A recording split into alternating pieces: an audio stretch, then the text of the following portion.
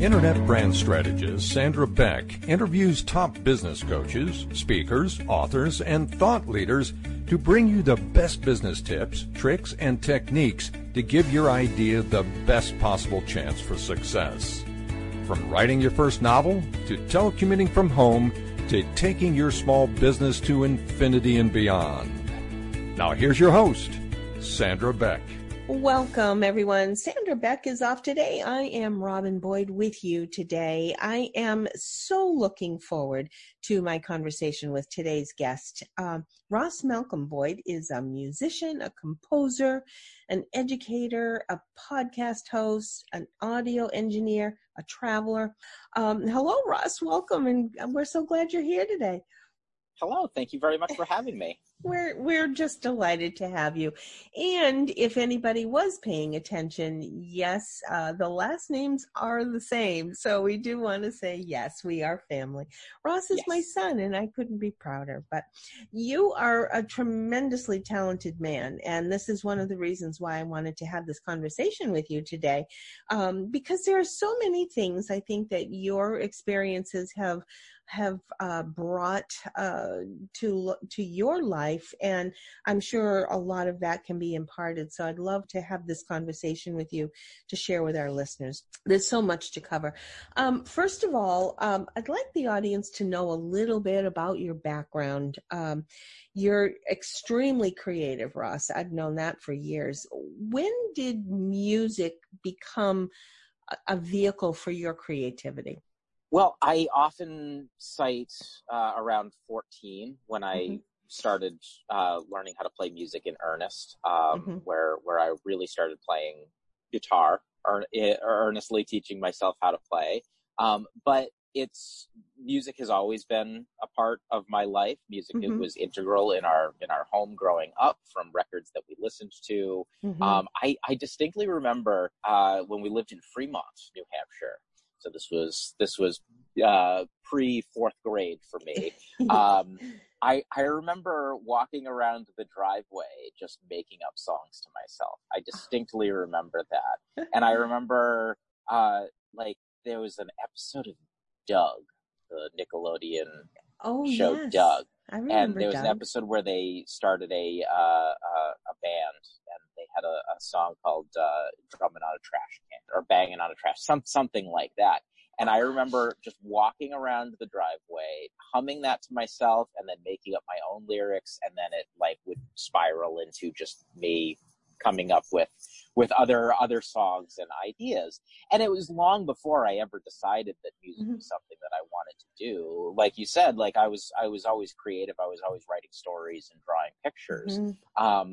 But music was just a constant in the background. And I think that's something that has become true throughout my life. I've done a lot of different things as an adult in my professional career. And throughout all of that, music has been a significant part of that. Yeah, interesting. I think so many times people have a hobby that they find refuge in, whether it be knitting, crocheting, drawing, photography, all of those arts or those hobbies that one turns to sort of to get away from the day in, day out. When or how did you decide that music should actually be a part of your career? I don't think I realized that it could be a career until my piano teacher, Patrick Lee Hebert, invited me to apprentice under him to become a teacher. I think that was I might have been, I don't know if between 16 and 18, but at a certain point he saw something in me that made him think, oh, this kid's going to be a good teacher. And he started training me, essentially. He started grooming me to become a teacher, and started. I was very interested in composition, so music theory was a big part of our work together, and that lends itself obviously very well to a teaching career.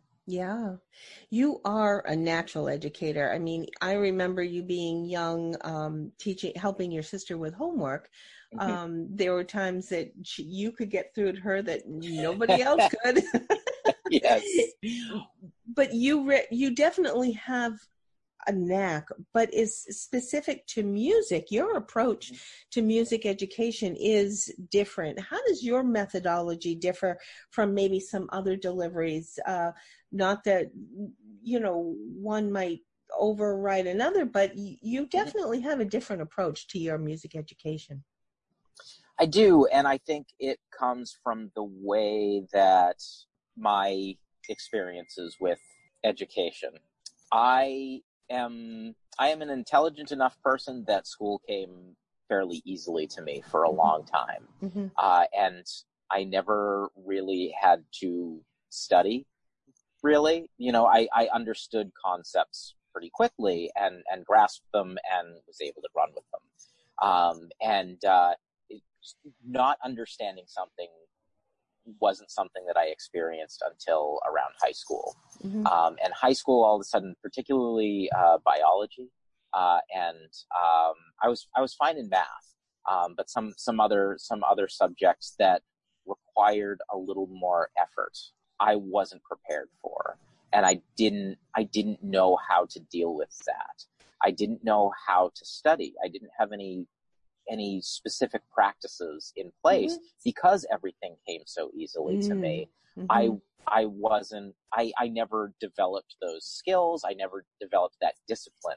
Yeah. I think that's a big part of it. And that was very frustrating for me. Going from feeling like it was a switch, going from being a great student to feeling absolutely incapable. By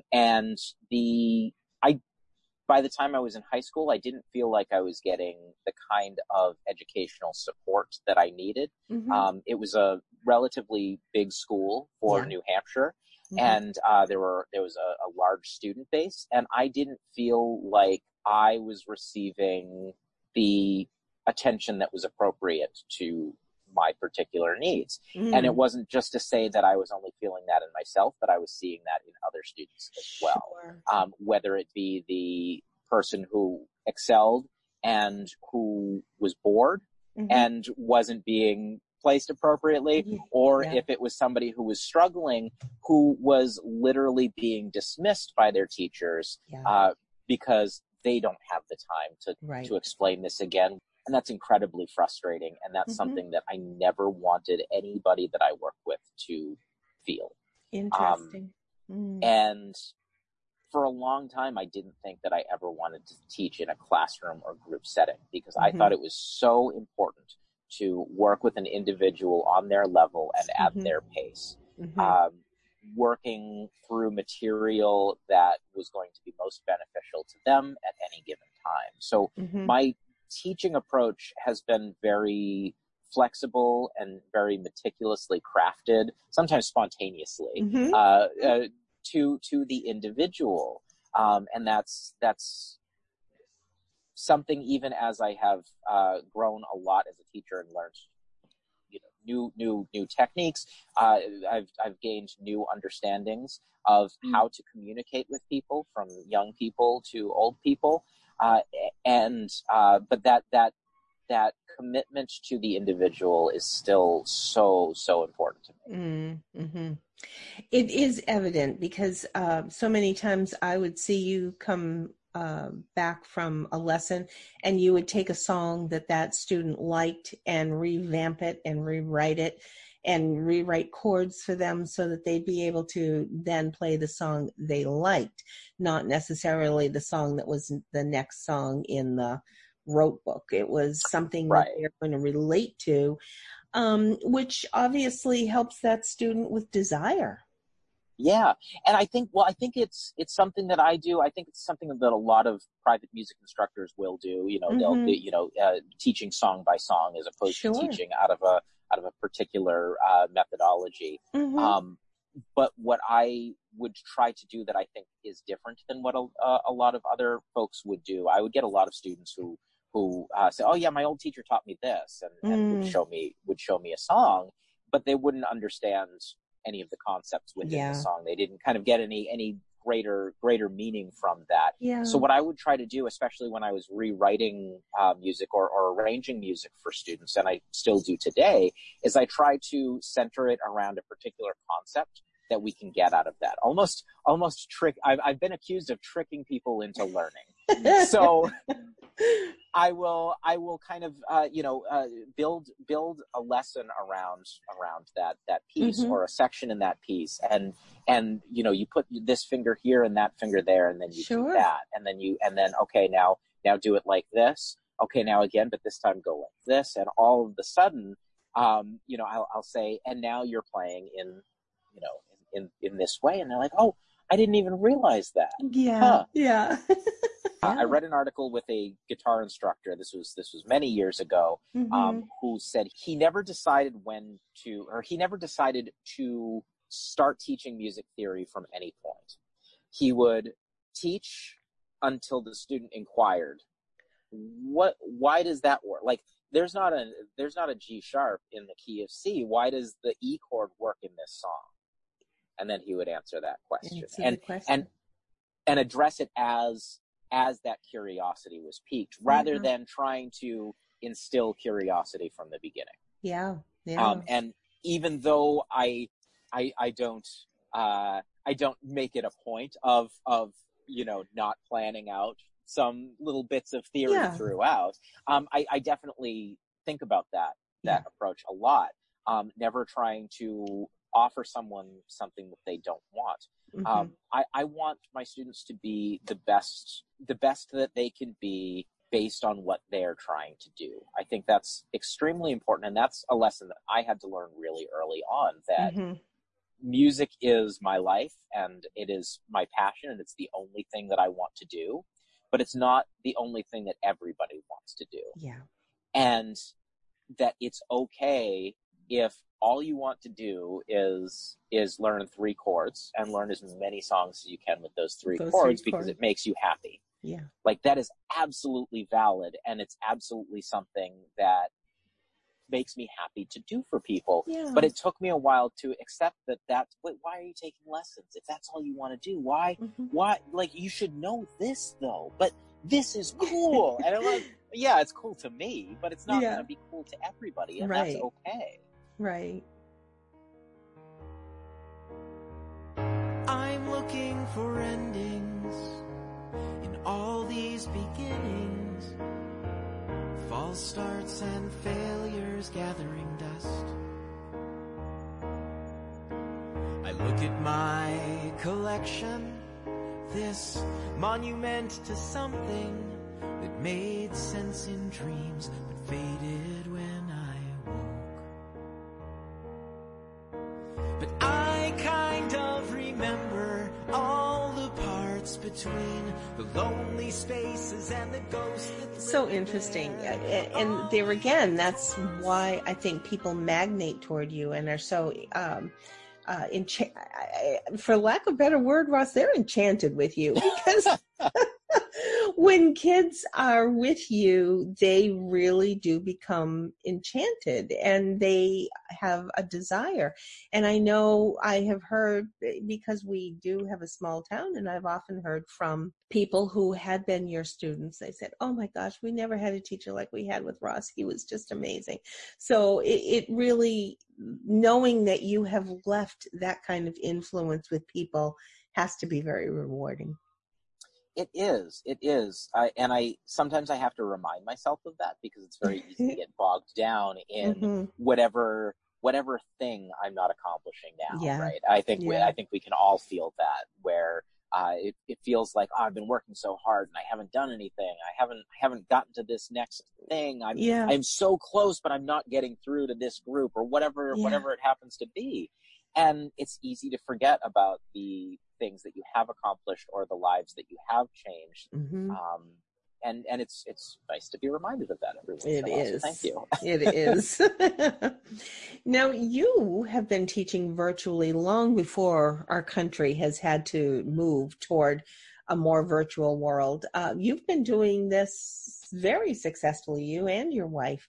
What advantages has teaching virtually given you? One of the big advantages. Coming from New England, it snows. Yeah. And the winters are brutal.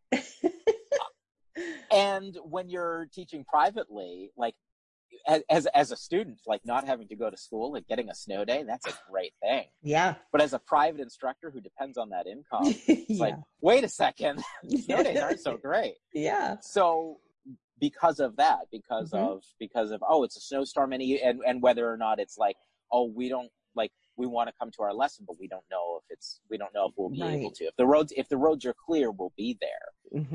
And I would often think to myself, let's just go online. Like, let's just use Skype. And it's something that came up a lot when I was living in the northern part of New Hampshire, up in the mountains where the winters are especially brutal. When we were up there, when we were living in northern New Hampshire, we were faced with other problems. The infrastructure of internet is not as strong in those more rural areas and in a lot of rural areas across this country. So while it has its benefits, and when we decided we were going to start travel full time, and we bought an RV, and in 2016 we hit the road, and we've been living and performing and teaching on the road. Kind of setting ourselves up, we knew that we were going to be teaching remotely. When we closed the physical studio in 2016 and decided to head out on the road, we knew that this was going to be the plan.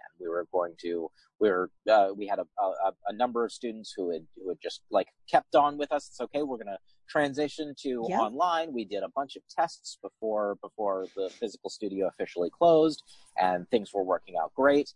And we hit the road, and we've been teaching that way ever since.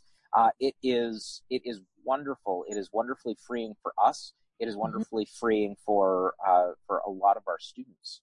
It's incredible to be able to do something like this wherever we are, without a lot of the impediments that having to show up at a certain place at a certain time can produce.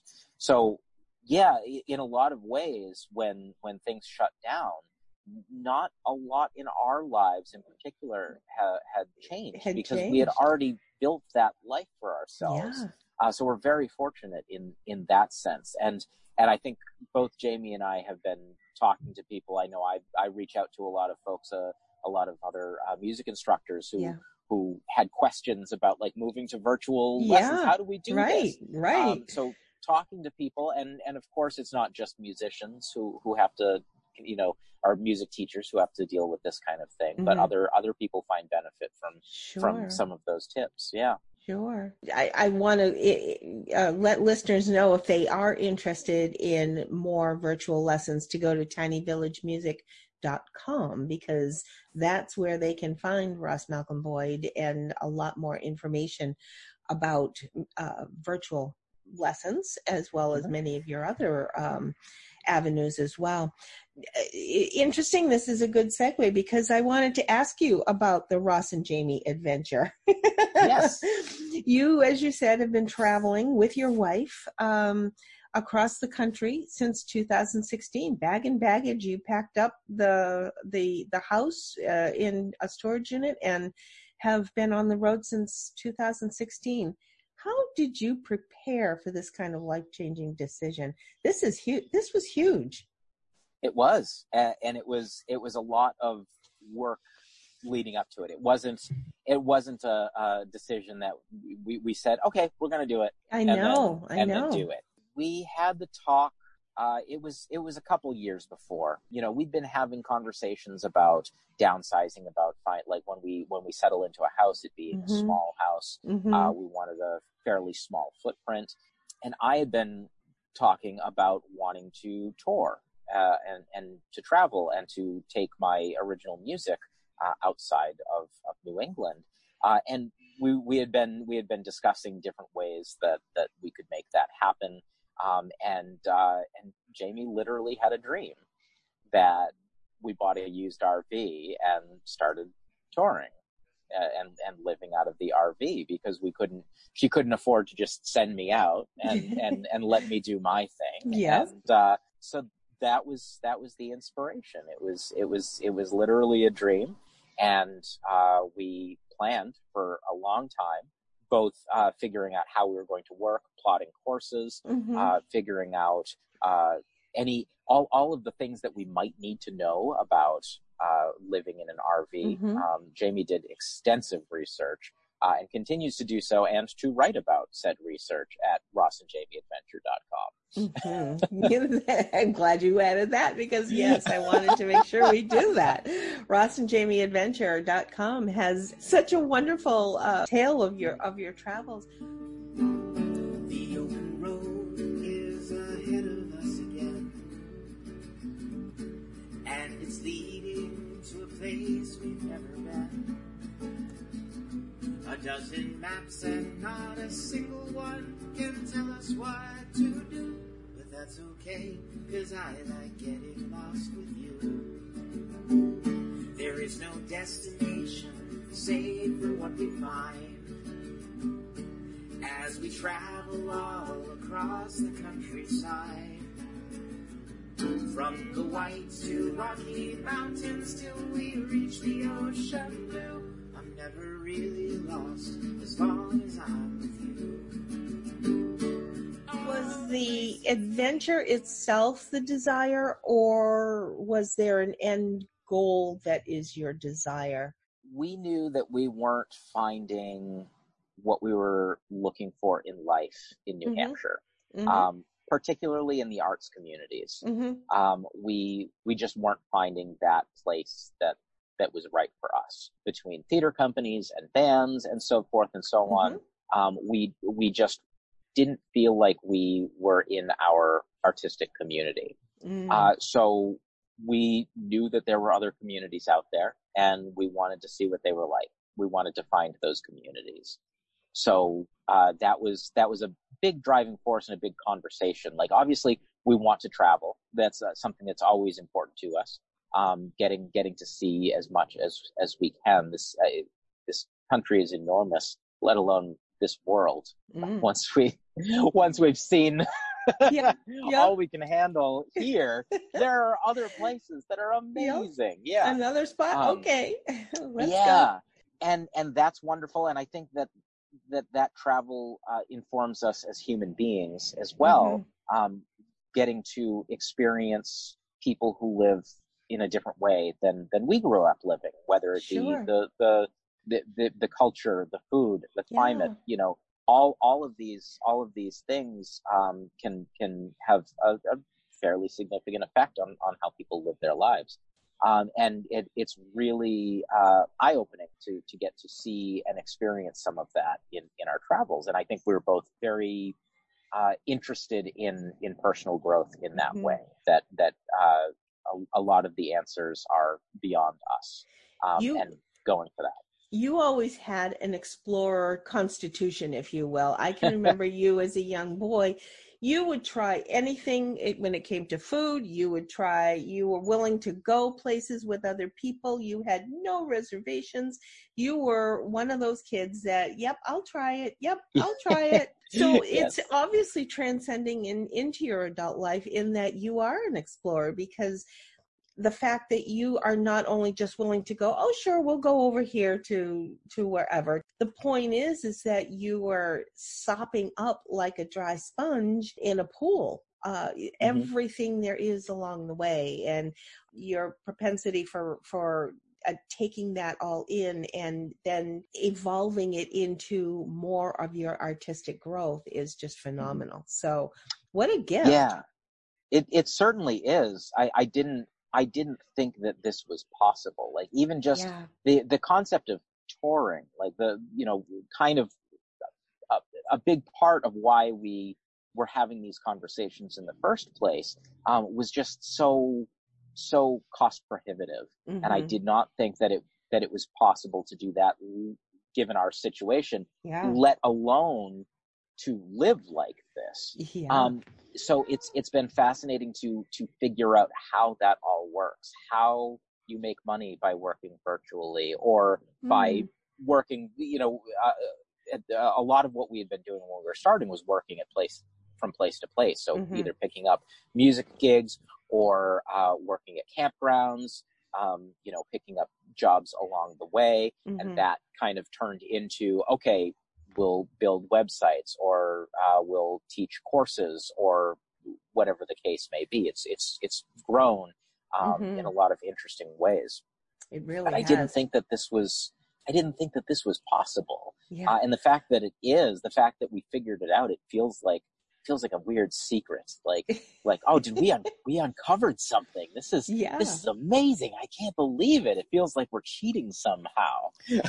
You have totally, well, and of course, admittedly, your wife is quite a talented woman. So we want to talk a little bit about Jamie. But if anybody is interested even in how you accomplish this or whatever, I want to reiterate Ross and Jamie Adventure.com is the place to go for that kind of information. Your wife you and your wife have a podcast about musical theater.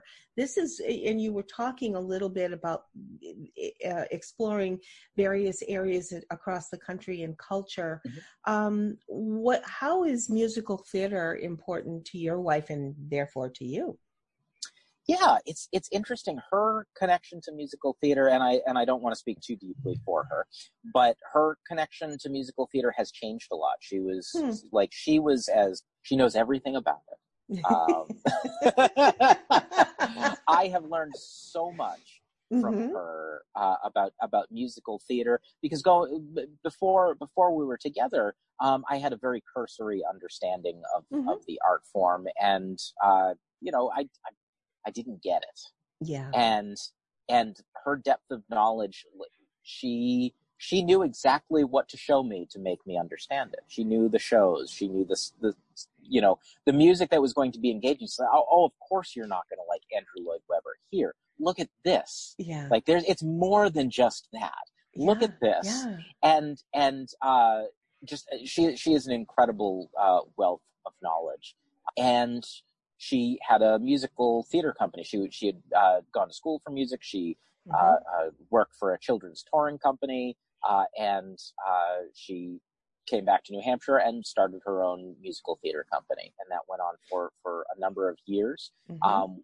The focus was offbeat, lesser known musicals, because there's a lot out there that we don't get to see. People like me who I know Disney movies and I Phantom of the Opera, I guess, like the very a lot of surface level stuff, and it's so much more than that. And the history of musical theater was something that she was very passionate about, and not only explored that in our main stage shows, but in her series of concerts that the theater company did. Which was very focused on the history of musical theater and the story of musical theater in a given year with the context of the culture that was happening around it at that given time. Yeah, I loved them because I learned so much too. Yeah, absolutely. It was a wonderful series. Something Wonderful I Missed is what it was called. It was, I cannot think of anything more Jamie than that series. It is tying together things that she is most passionate about, musical theater and history. And it was really, really wonderful. She's an extraordinarily talented and intelligent woman who is extraordinarily accomplished. And I can't sing her praises enough. Do you want to drop the plug for your podcast? Well, so that's the thing. As we move on, like the next part to that story is when we decided that we were going to start traveling, and we were going to look for a new place to settle down. We had a list of things that were important to us. So music community, local theaters, so forth and so on, that were on our list of priorities. And as time went on, Jamie was realizing that musical theater wasn't necessarily at the top of that list. She's like, I don't know if this needs to be on the list. There are a lot of things about that I don't miss anymore, that I don't need as part of my life. I'm not deriving the same joy that I used to from that. So that's kind of become a less important thing. And that's okay. We still want to be in a community with a strong arts focus. So naturally that's going to be involved. Mm-hmm. But her specific connection to musical theater in the way that she had been connected with it before isn't as big a part of her life now as it was then.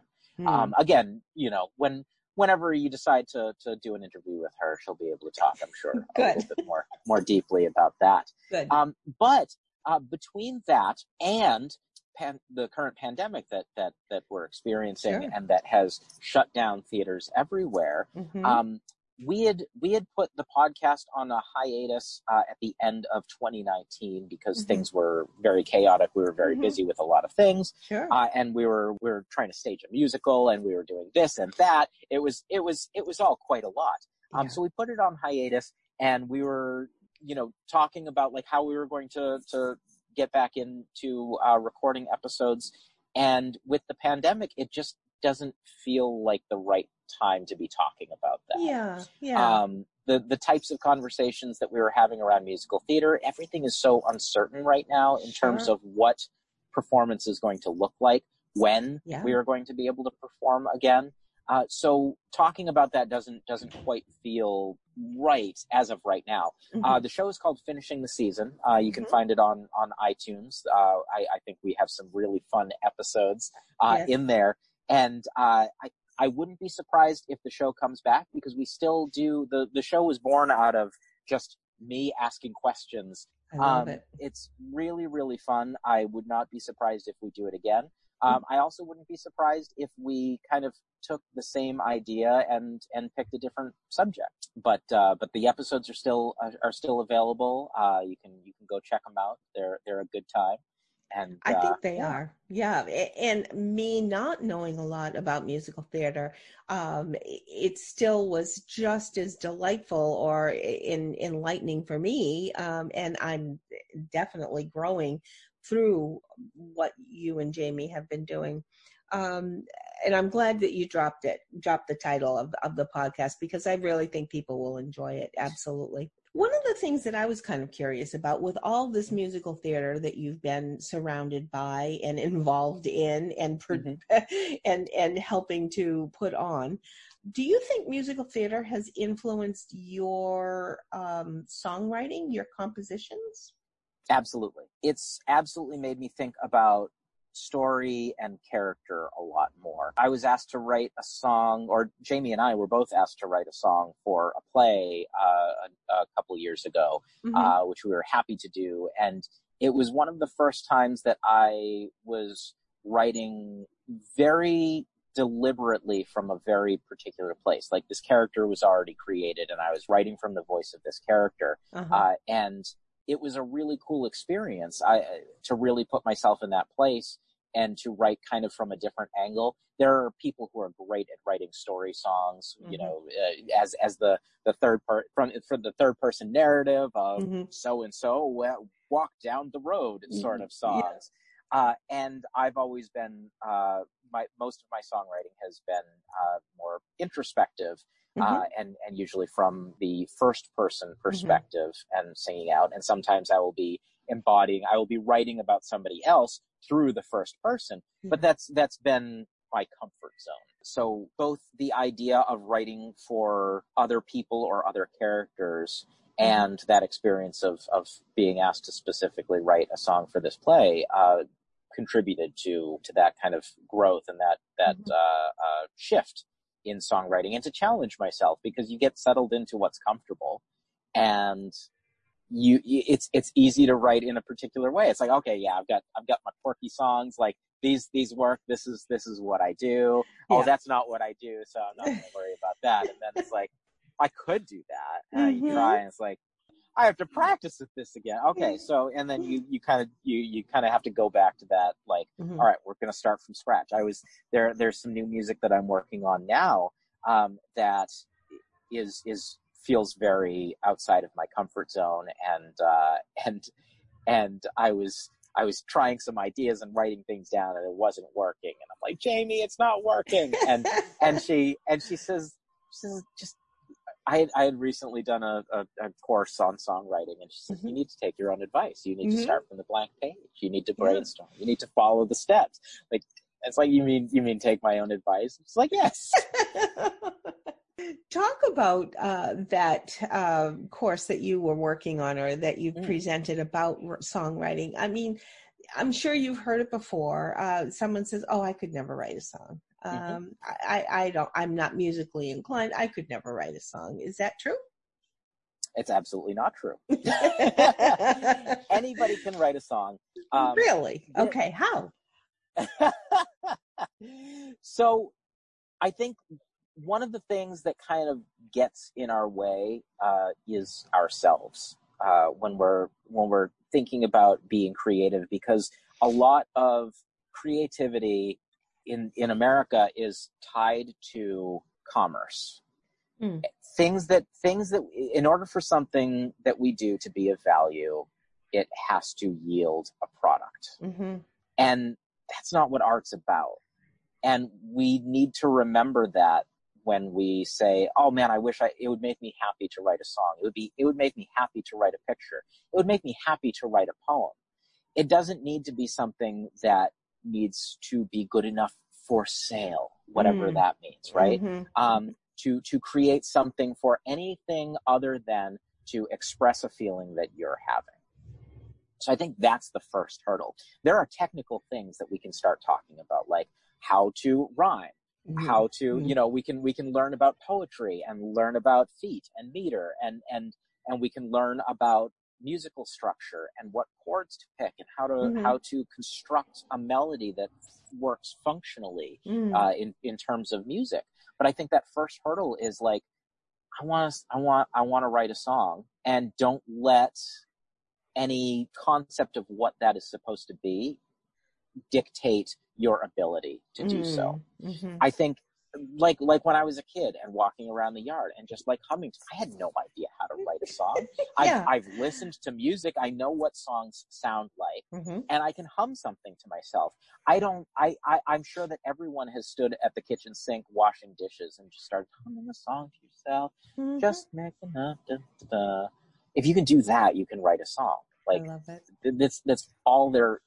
Literally all there is to it.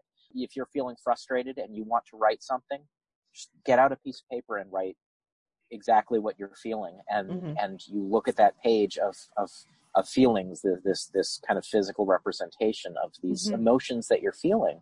Okay, I have all these words. Some of these words, if I put these together in a particular way, that kind of sounds like poetry. That kind of sounds neat. Like this sadness fills me. Okay, interesting, cool. And then maybe you find a couple other lines that sound right, and you put those pieces together. And maybe you strum one chord and you just kind of hum those lines as you're playing.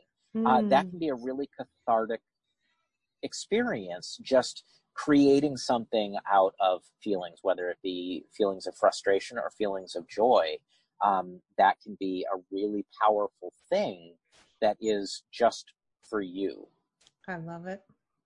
I want, maybe another time we can really talk about the whole process, because I know you just did something for Orlando Library, which was a wonderful session that you did for them, and maybe that's something that we could do in another show. Yes. You're so talented in so many instruments, and I love the fact that you love trying everything.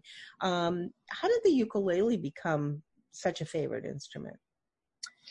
It's weird. The ukulele is such a powerful little instrument that is so persistent. I don't remember exactly why I bought my first ukulele. It was a baritone ukulele. And the thing about a baritone ukulele is it's tuned much like a guitar, where it's tuned to the same pitch as the first four strings on a guitar. I see. So as a guitar player, baritone was just the easy way into a different instrument with a slightly different tone. Sure. It sounded like a classical guitar. It had that kind of warm, mellow, nylon string sound that you would expect from a classical guitar. But it was a much smaller body, and the sound was a little bit different as a result. And I wrote a lot of stuff on that. A lot of songs that became bigger rock songs were written on that little baritone ukulele, and I would leave it next to my bed, and I would get an idea in the middle of the night, and I would reach over and I'd grab it, and I'd be lying in bed, and I'd hit the tape recorder and start humming a song. Okay, I think it goes like this. Okay, there it is. Okay, I'll deal with that when I wake up. And it was great because it's this little tiny thing that's right next to me. It's not cumbersome. It's got everything that I need to create harmony and melody, and I can get out an idea really quickly. Once you get into the other sizes, it wasn't until a number of years later that I bought a tenor ukulele. And a tenor ukulele is the next smallest size, and the biggest size using the traditional tuning of the ukulele. We are tuned to, I've got G, C, E, A. And that particular tuning, typically on most stringed instruments, your fourth string, your string that would be closest to the ceiling, if you're holding it, would be the biggest string and the lowest note. But the ukulele uses what's called reentrant tuning, where the strings on the outside are the highest notes on the instrument. And that gives an interesting texture that you don't get with, say, a guitar. You might with a banjo, for instance.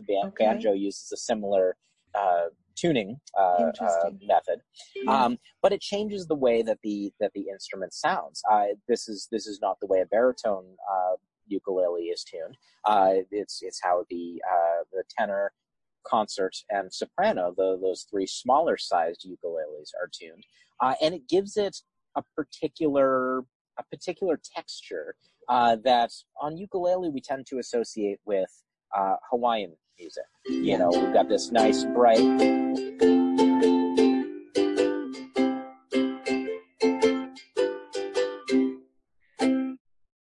that we might associate with a particular style of music.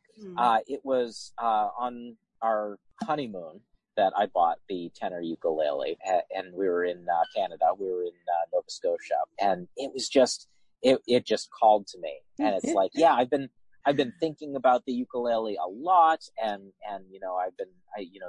my baritone is all well and good, but it doesn't have that particular sound that this has.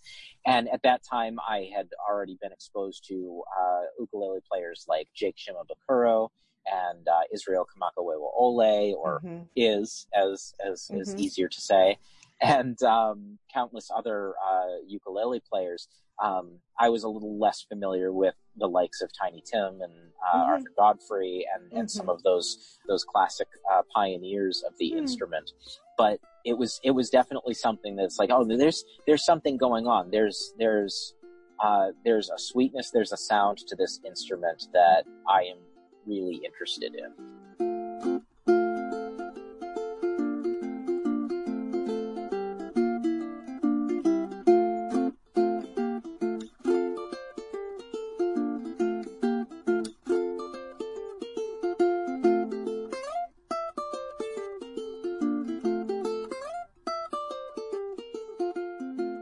How did you find bringing the ukulele to a group of seniors? You did a grant program up in northern New Hampshire for some senior citizens.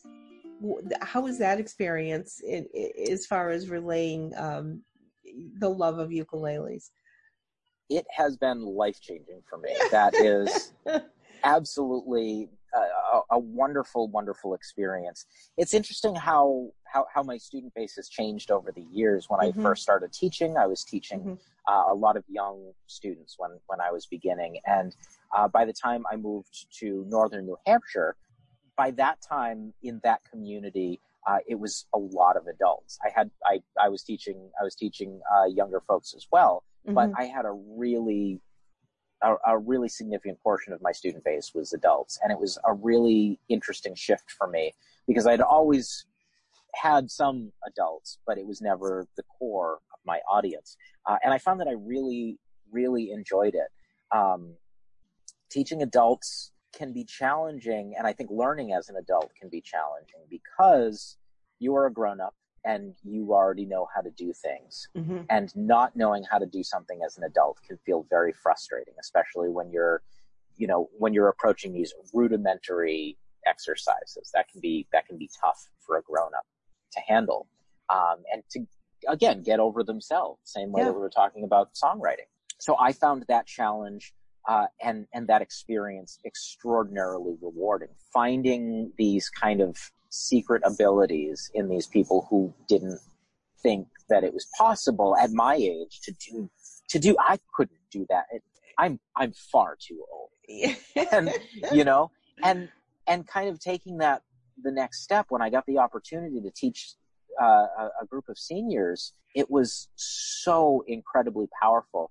We had people from a wide range of backgrounds, and a wide range of physical abilities. As we get older, things stop working the way that they used to. And we had folks, struggling with arthritis, being able to hold the instrument. And it didn't matter what background you came in with, what physical impediments you might be struggling with going into this. It was less about that and more about getting together and singing some songs. And that's what the program was focused on. It wasn't just focused on okay, we're going to learn how to play this instrument. It was more about community for the seniors, like some sort of artistic way for people to get together and communicate and share and bond in a community, like really creating something. And one of the most magical things about that is seeing how many groups that I have worked with over the years are still getting together every week, have started their own ukulele groups. I love it.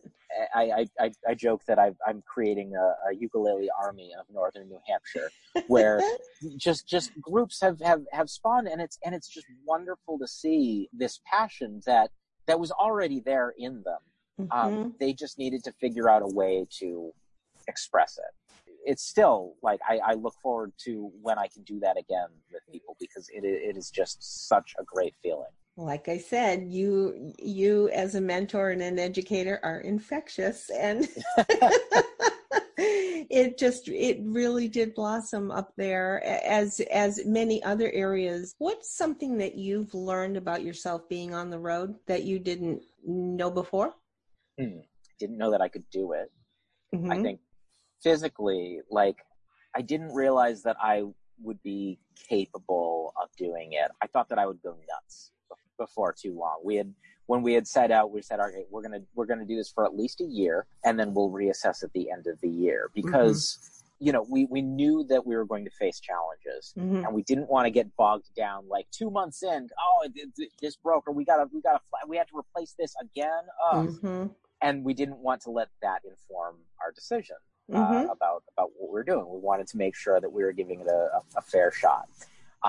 So a year in, and I was thinking, okay, we'll do this for a year. Maybe we'll do this for 2 years, but I don't really see this working out. I don't know.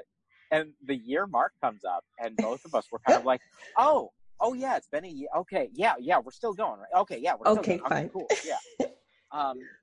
That is a really big thing. I also learned, I'm still learning how I work. What is important to me to create a good workflow, to create that work-life balance. It's something that I'm still learning, but I think I'm learning how to work more effectively. And a lot of this I'm learning from Jamie. She is very self-aware and is doing a very good job of compartmentalizing work and not work. And it's a conversation that we have a lot, but being able to enjoy our lives while still getting our work done, essentially. And it's interesting being in the position that we are, working remotely. We are able to have these conversations and figure out what works best for us, because I know that the way that we had been working in the past was not healthy. Yeah. Interesting that it took you going on the road to find that, because I think that concept is good for anybody, no matter what your agenda is, whatever your work is, whatever your environment is, but having it come to you because you are on the road. And I think leads to my next question. What's been the biggest tip, I guess, for lack of a better word. You and your wife have been in a very small compartment for, what is it, 4 years? Yes. I mean, you are still married and you do seem to still love each other. So yeah. how has that affected your relationship? I think we have only gotten stronger. Before doing this, as I mentioned before, our work lives were crazy. We were working insane hours. It was kind of tough. Now we are on top of each other all day, every day. And I imagine that was a concern. It's like, all right, this is going to make or break us, I guess. no getting around it. But we have always been very open and communicative with one another, and we are only learning to be more so as our relationship has gone on. And it's so extremely important to continue that when we're in this small space, or if you're quarantined and can't leave the house, or whatever the case may be, whatever your situation might be. Communication has just been the big thing. Talking openly and honestly in a safe environment about, okay, this is what's working for me. This is what's not working for me. Right. And okay, how can we address that? Okay, I'll work over there at this time. I'll work over here at this time. Sure. All of those conversations are going to be super important, and it's important to have those conversations when you are in a calm space, when you are in all right, we're just going down this list. We are not accusing one another of these things. These are things that we're experiencing, and we're going to talk about how to address those things.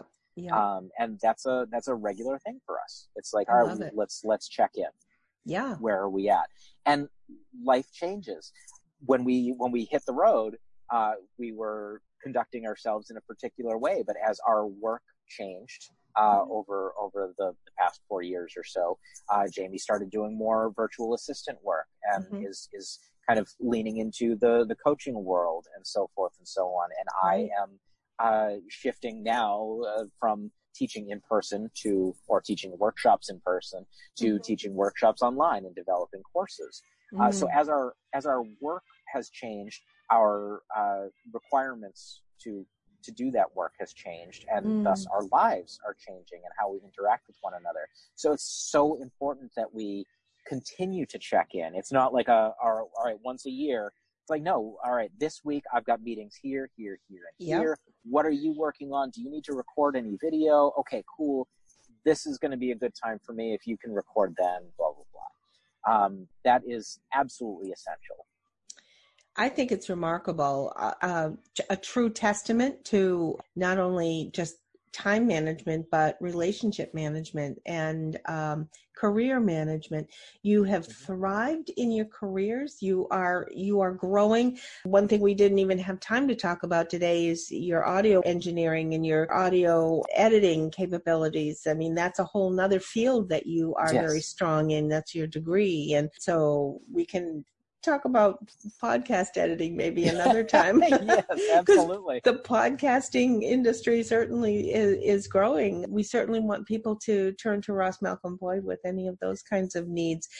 What's ahead for Ross Malcolm Boyd? I mean, I'm sure that there are some dreams that the bucket list it must be out there. Yeah, I've got a lot of music that needs to be recorded. I've been sitting on so many songs that are just waiting to be released, and finding the time to record them. I am working on a ukulele course, an online ukulele course, which I'm very, very excited about. That will be launching relatively soon. I don't want to jump on a date just yet because, of course, you're like, all right, we're almost there, and then you realize, oh, we need to do this, and this before we can launch it. Like, oh, okay. So, but that is on the way. I've been sending out emails every week to my email group for ukulele folks.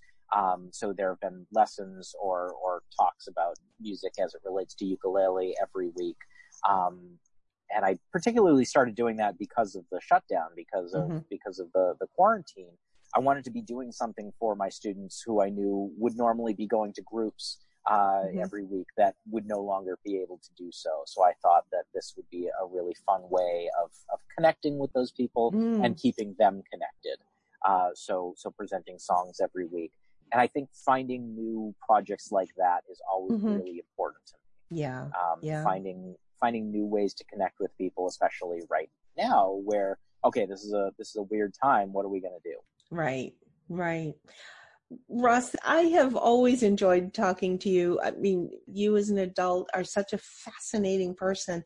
And I just want to reiterate all of the websites, tinyvillagemusic.com, military families or people that are in inclement weather or people whose lives are just so busy and you don't have time to drive 45 minutes. Consider some virtual lessons because this is such a delightful way to bring music into your children or even you as an adult, your lives. RossandJamieAdventure.com to learn more about your travels and how one even gets to that point to bring your career on the road. So much to learn from you, Ross, and thank you for taking this time with me today. This has been wonderful. Thank you for having me. It has been wonderful. Sandra Beck will be back with you again, as will I, Robin Boyd. We thank you for being with us. We look forward to seeing you again. Take care and thanks. On behalf of Sandra Beck, we want you to get out there today to make more money with less time and effort so you can live the life you want. Tune in next week for more tips, tricks, and techniques on Coach Talk Radio.